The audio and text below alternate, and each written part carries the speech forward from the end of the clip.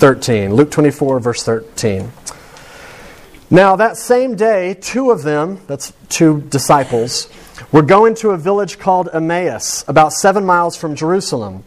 They were talking with each other about everything that had happened. As they talked and discussed these things with each other, Jesus himself came up and walked along with them, but they were kept from recognizing him. And he asked them, "What are you discussing together as you walk along?"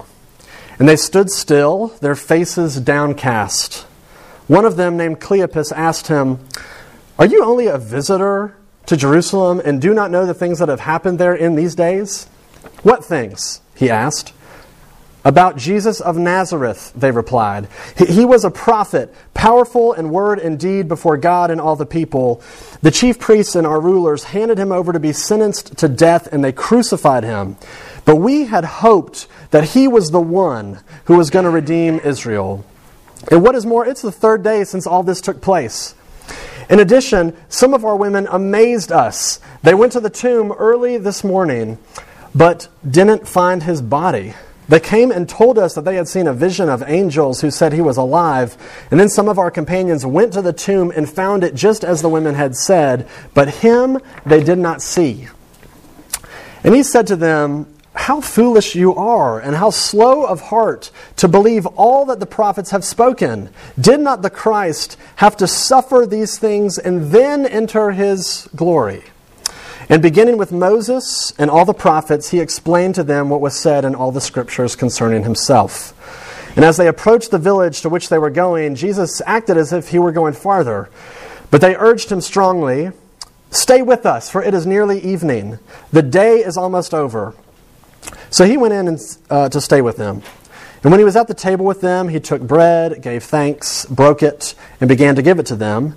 And then their eyes were opened, and they recognized him, and he disappeared from their sight. And they asked each other, "Were not our hearts burning within us while he talked with us on the road and opened the scriptures to us?" And they got up and returned at once to Jerusalem. And there they found the 11 and those with them assembled together and saying, "It is true, the Lord has risen and has appeared to Simon." And then the two told what had happened on the way and how Jesus was recognized by them when he broke the bread. This is God's word for us tonight. I'd like for you to pray with me before we jump in. So let's pray and then we'll look at this together, right?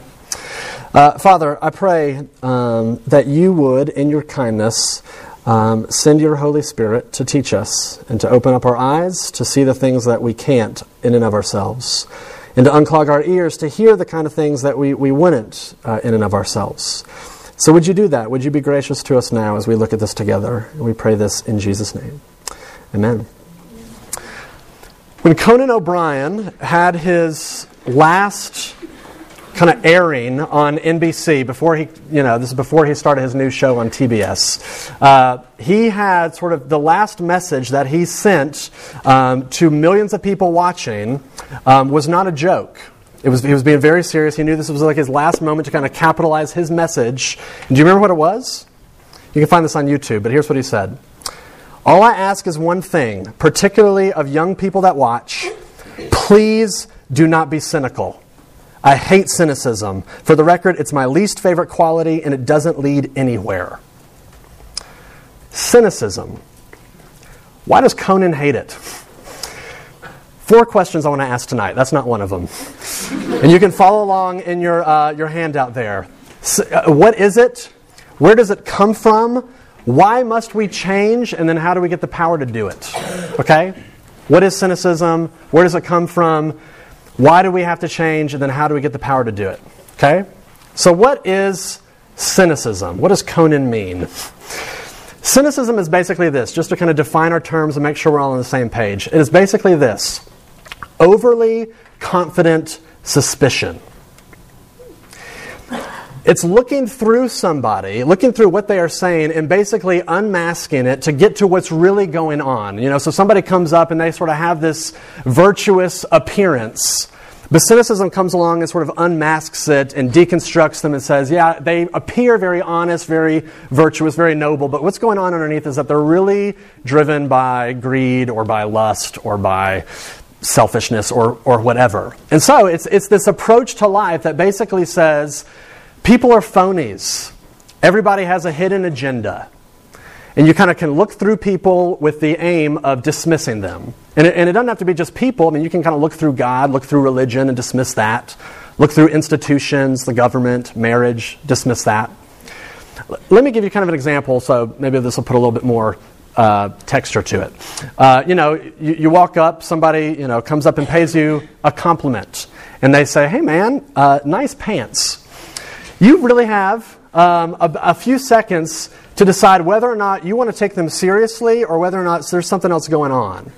Because you could say, oh, these old things? Well, thanks.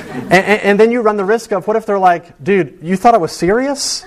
Like, those are totally lame. Totes lame. You run the risk of like, okay, do I take them seriously? You're suspicious. Are they just complimenting me because they're trying to butter me up because they want something? It's like, what do they want from me? And so that's sort of the whole idea is deconstructing, being overly suspicious of everything, seeing through everything. But we can define it all day long, but cynicism really more or less has a feel to it. It's sort of embodied in a mood. And what I want to do is just show you from this passage how these two disciples kind of embody the feel of cynicism. So, okay, let's look at this passage. Here's kind of the situation for the story. Jesus has had this public ministry for 3 years, which climaxes in the city of Jerusalem. And because there are a lot of people that did not like Jesus, they executed him as a criminal. And then there were all of these rumors that were going around about 3 days later that Jesus had been raised from the dead. So that's the context where these two disciples are leaving sort of the commotion and the uproar of Jerusalem, and they're heading home and they're talking and they're processing all of this. And the resurrected Jesus joins them, but they can't recognize him for whatever reason. And so Jesus kind of engages them and says, hey, what's going on? What are y'all talking about? And then look at verse 17. Here's the key. They stop, and their faces are downcast. They're clearly disappointed with something. And then one of them gives this really jaded response. Look at the next verse, verse 18. It says, are you a visitor to Jerusalem and do not know these things that have happened here in these days? He's like, dude, there have been riots in the streets. Where have you been? I mean, he kind of gives this kind of sharp tone. And then they begin to explain that this guy Jesus was killed. And look at their reaction to it in verse 21. It says, but we had hoped that he was the one that was going to redeem Israel. And what is more, it's the third day since all this took place. Here's what they're saying. We really hoped that God was going to do something. And he didn't. And you know what? It's been 3 whole days since any of this happened and nothing has changed. They are clearly disappointed, clearly upset. And in fact, they tell the story that when these women came up and reported that Jesus has been raised from the dead, it says in verse 21 that they were amazed.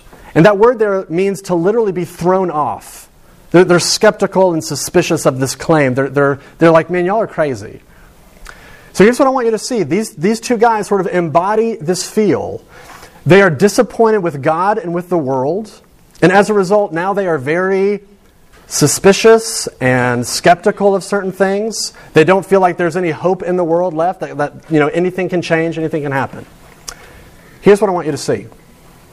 This is you. And this is me. These two people who embody the feel of cynicism just mirror back to us who we are. If you don't believe me, let me try to prove it to you with a couple examples. How do you respond when a politician is running for office and he's kind of going through the campaign and saying, hey, if I get elected, I promise I'm going to make it my number one priority to fix whatever, the education system, I'm going to fix homelessness or whatever. And everybody's thinking, okay, yeah, right. We've heard all of that before. You don't want that. You're not interested in that. You just want the cushy job and the fancy office, right? I mean, we see through them. We're too suspicious about these claims. Or for a lot of us, we're just cynical towards preachers. You go to a church and you're like, man, that dude doesn't care about God. That dude doesn't care about me. He just wants that offering plate to go around a few more times, right? Maybe even some of you right now being suspicious and cynical of me here at RUF is like, that dude doesn't care about me. He doesn't care about God. He just wants his group to get big so he can feel good about himself. I mean, that's what cynicism does, is it sort of looks through everybody to find these hidden motives, these hidden agendas so that you can write them off. Here's a few other ways that we do this. Maybe it's not just with people. Maybe it's more with ideas or relationships as a whole. And so for some of you, you are cynical towards dating relationships in general. You know, like you've got a friend who's gotten together with this girl, or, you know, your girlfriend's gotten together with this guy, and they're super excited about it. And you're thinking, man, that's just corny. That is cheesy. You just deconstruct romance to cheesiness, and you either want nothing to do with it because it's just stupid to you, or you just say, man, wait till that infatuation kind of calms down and y'all really get to know each other, and then you're in for a reality check, right? You sort of look through it all. Or here's a cynical comment that I hear you saying all the time, and I hear myself saying all the time, which I thought about it this week, is like, man, that sounds really cynical. It's this. What does that even mean? You know, somebody says something and you're like, what does that mean? And it's not like this healthy curiosity, like, yeah, can you like tell me a little bit more about what you mean? It's this sharp response that says, you don't make any sense and you're an idiot. I mean, that's kind of what that comment says. But cynicism, it also bleeds into our spiritual life. And you got to see this as well, because what cynicism does is it says, I don't want to engage my heart with anything that feels. I want to stay distant and safe. And so for a lot of you, either at RUF or in church, is that you just sort of endure the music part of it to get to like the preaching part. It's like, I don't want to engage with the emotional, feely stuff. Let's get to the real stuff, the cognitive stuff. That's the real stuff that really counts. And so there's this disconnect where I don't want to engage, I don't want to feel, I just want to think.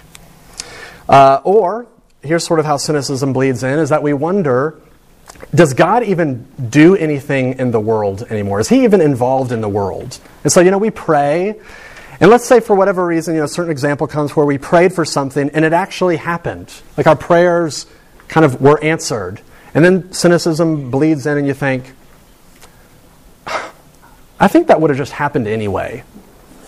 This is what cynicism is. It's sort of this distant, jaded, calculating suspicion of everything, where we don't trust people, we don't trust God, we don't trust institutions. We just sort of look through everything and then write them all off from our safe, observant vantage point.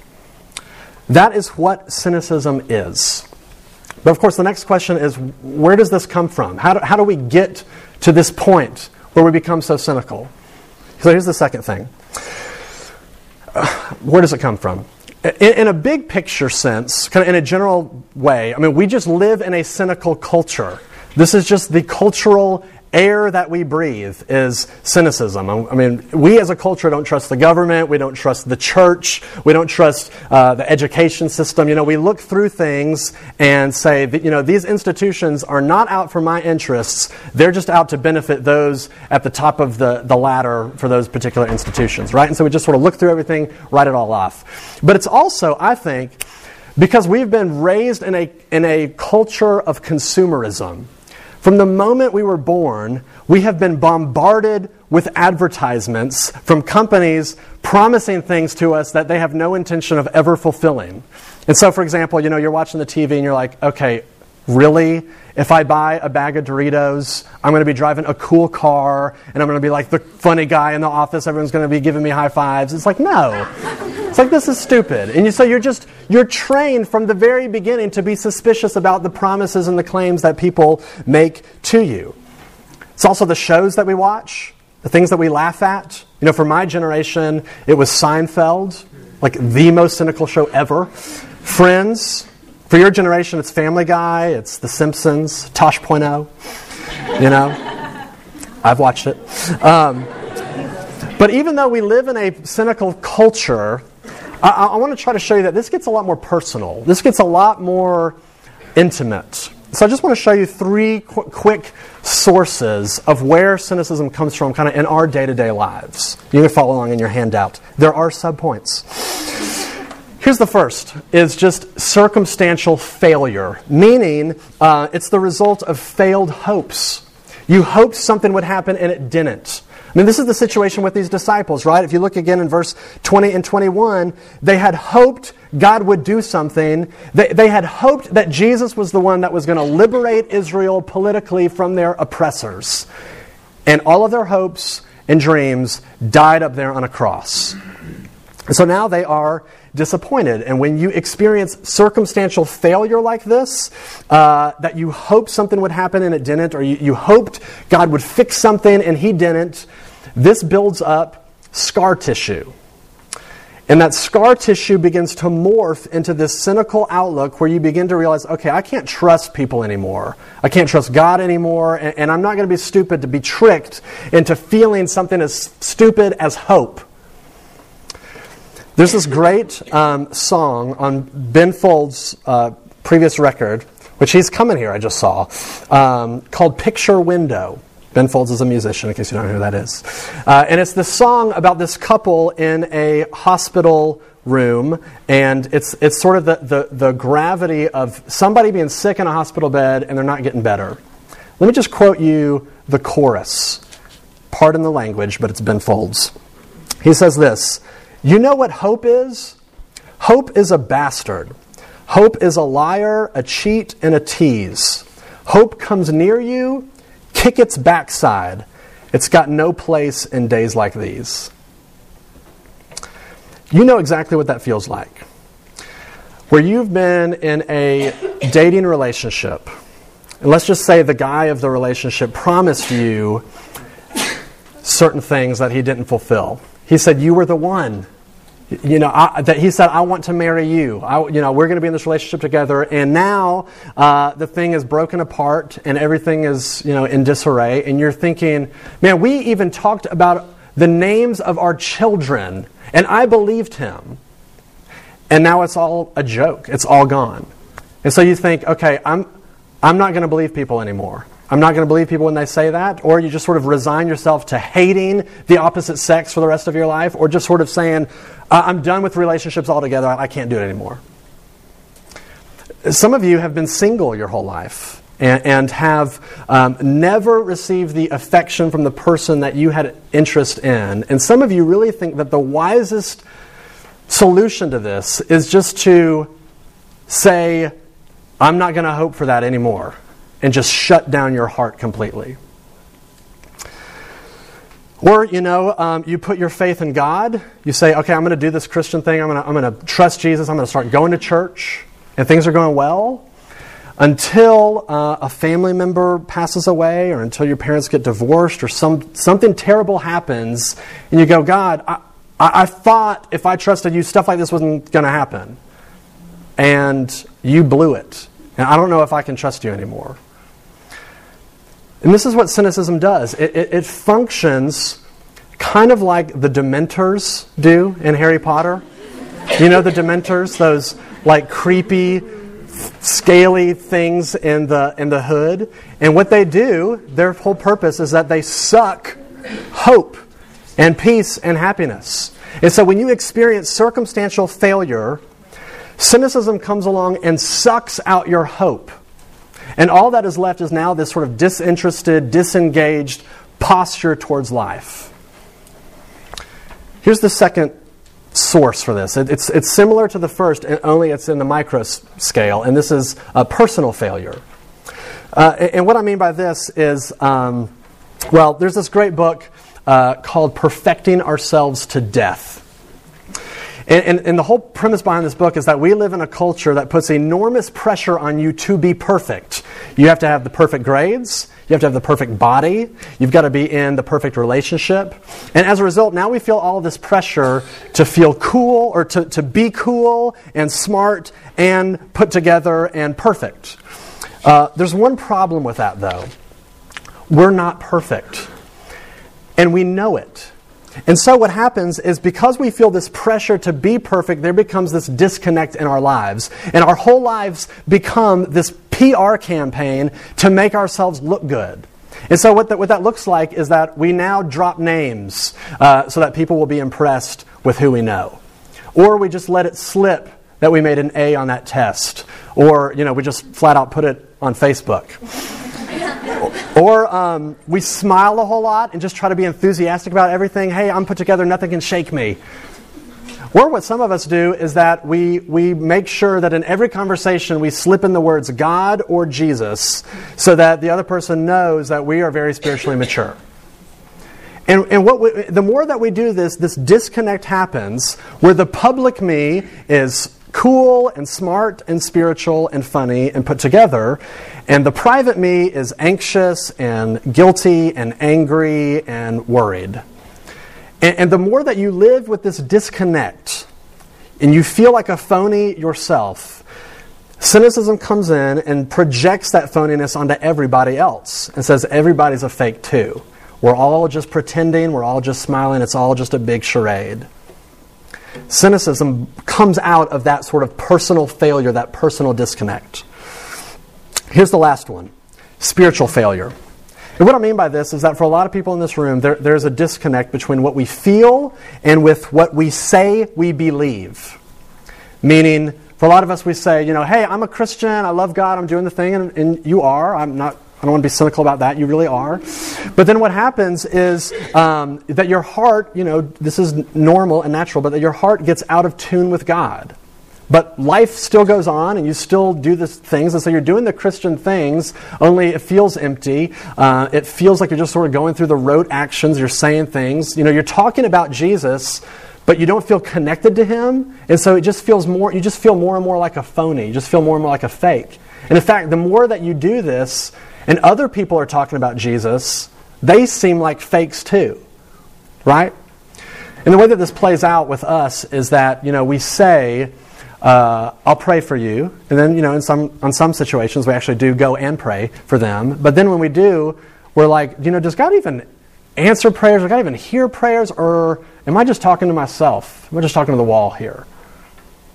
Or you're singing in worship and you feel engaged, and sometimes you even close your eyes. And then the rest of the week, you just feel numb.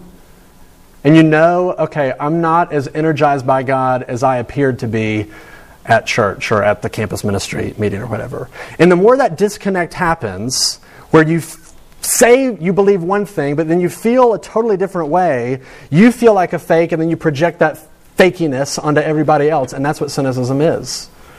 That's where it comes from. Our circumstantial failure, our personal failure, and our spiritual failure. Why do we have to change? That's the next question. Why must we change? I promise I'll be shorter on this one. 2 reasons. The first reason is because cynicism is destructive. It is absolutely destructive. Because the problem with it is that you retreat from life and cocoon yourself in sort of the safe and distant bunker. But what you do is you cut yourself off from all that is good and beautiful and right in the world. And so it functions kind of like a shield where you protect yourself from disappointment, yes, but you also prevent yourself from accessing beauty and goodness. There's this image that C.S. Lewis gives in one of his books, which is just, he's talking about something else, but it applies perfectly here. So let me just read this. Here's what he says. He's talking about love. To love at all is to be vulnerable.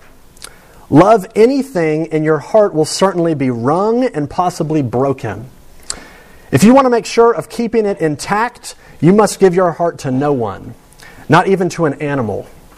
Wrap it carefully round with hobbies and little luxuries. Avoid all entanglements. Lock it up safe in a casket or a coffin of your selfishness. But in that casket, safe, dark, motionless, airless, it will change. It will not be broken.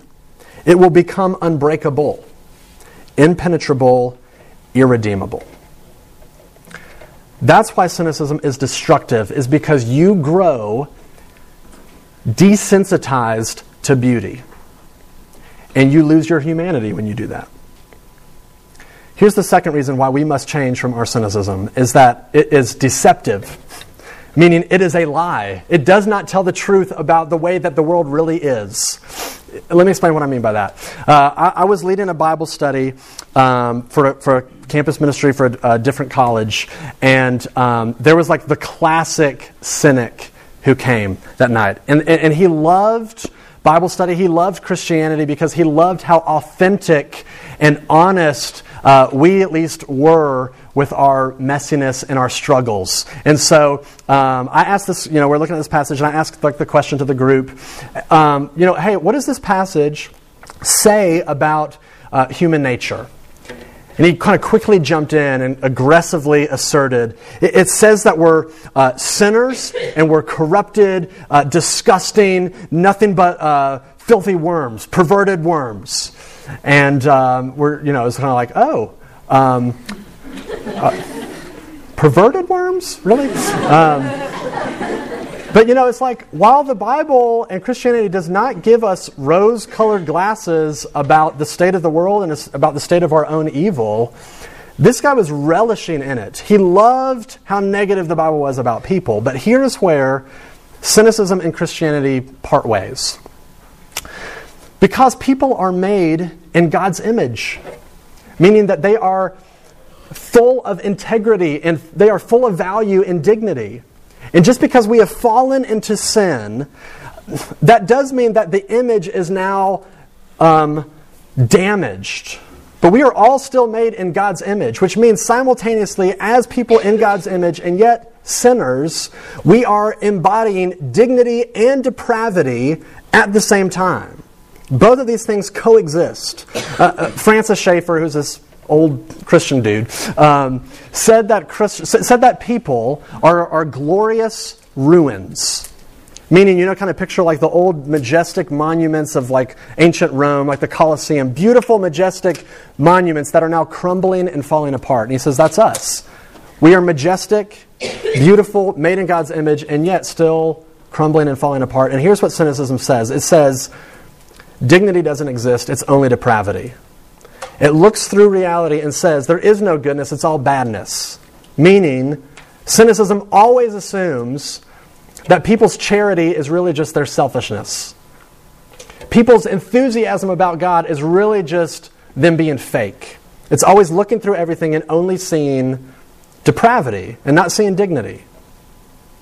So that's why we must change. It's because cynicism is destructive and it is deceptive. It will ruin you and destroy your humanity as well as it lies to you about the way that the world really is. So, last question. How do we change? For a room full of cynics, myself included, how do we change? How do we get the power to change? Well, look at this. I think it's pretty interesting. You know what Jesus does with these cynics? Look at verse 27. He does a Bible study with them. It's when it says, beginning with Moses and all the prophets, this is just shorthand for saying the Bible. He's doing a Bible study with them. He's walking through the Bible with them. And what I want you to see is that he's not giving them a theology lesson. He's not giving them moral guidelines. He wants them to see who is at the center of the big story of the Bible. Look again in verse 27. It says, beginning with Moses and all the prophets, he explained to them what was said in all the scriptures concerning himself. The story of the Bible is about Jesus. The whole story is about him. But what is that story essentially about in regards to him? What is the story of Jesus about? At the center of it is the cross. I mean, that is why Jesus is talking about his suffering in verse 26. That is why, as this passage continues and he sits down and has dinner with these guys and he breaks the bread, that's when it kind of clicks to these two guys who they're looking at. Because he's visually demonstrating this bread is being broken. And it finally clicks. Somebody had to have been broken for me, and that was him. And you know what the result is? Once they begin to kind of grasp the cross and grasp the gospel, here's the result in their lives. Inflamed wonder. Look at verse 32. It says, they asked each other, were not our hearts burning within us while he talked with us on the road and opened up the scriptures to us? I mean, they're saying our hearts were captivated. Our imagination was engaged for the first time. And look what these guys do. It says in verse 33, they leave everything at once. They leave the food on the table and they bolt to Jerusalem to go tell people about it. This is for real. This is true. Jesus is legit. They are captured with wonder. There's this great biography of C.S. Lewis by this guy named Alan Jacobs. And he's, at one point in this biography, this is called The Narnian, by the way, he's talking about why C.S. Lewis wrote children's stories. He's this kind of elite academic type, and he's writing children's stories. And here's what he says. I think it's so insightful. He says, "Those who will never be fooled can never be delighted, because without self-forgetfulness, there can be no delight." Here's what he means by that. If you're cynical and you just see through everything, that means that you think that you know everything. And therefore, nothing can surprise you. Nothing can throw you off, and therefore nothing can delight you. You will never be caught up in wonder. And that's what cynicism does. It sort of deconstructs your wonder. And so he says this is why C.S. Lewis wrote these children's stories, so that he would never lose this childlike sense of wonder. The solution to cynicism is wonder by looking at the cross, by not looking through it, by letting your gaze kind of settle upon it. Because you know what the cross assumes? It assumes that God is looking through you. That He can see through you as easily as looking through glass. And He knows what is there. He knows the hidden agendas. He knows the screwed up motivations. He knows the selfishness. He knows the greed. He knows the struggles. He knows it all. But He is not cynical, because He doesn't dismiss you. He does not write you off. What does He do? He sends His Son to die in your place. When He looks through you, He sees, okay, something is wrong here, something is not okay, it must be paid for. And He says, I'm not going to dismiss you and make you pay for it. I'm going to send my Son so that He will pay for it for you. The cross, the gospel, is the only thing that will deconstruct your cynicism. Because God, who is the only one who sees through everything, Himself is not a cynic. The gospel is this, that we are so sinful that Jesus had to die for us. But we are also so loved that Jesus was glad to die for us. And when you take the gospel in by faith, that is the thing that begins to melt the ice away from your heart, where you are now caught up with wonder at what He has done, knowing that He looks through you and doesn't cynically dismiss you, but actually graciously receives you. Now let me wrap up here.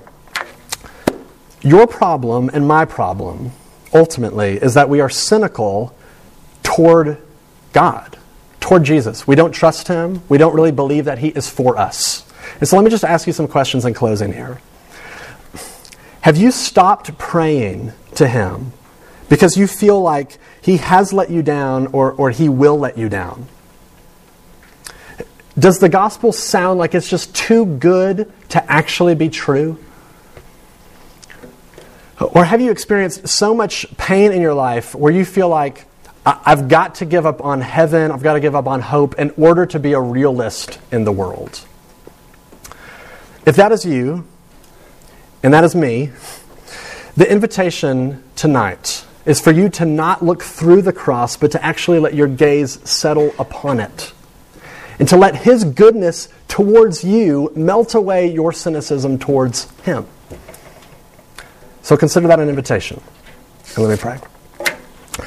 Father, I pray that You would give us the eyes to settle and to not look through the cross, but to settle there and to see the wonder and the glory of Jesus crucified for us, crucified for sinners, that You do not reject us, but You receive us. We pray this in Jesus' name. Amen.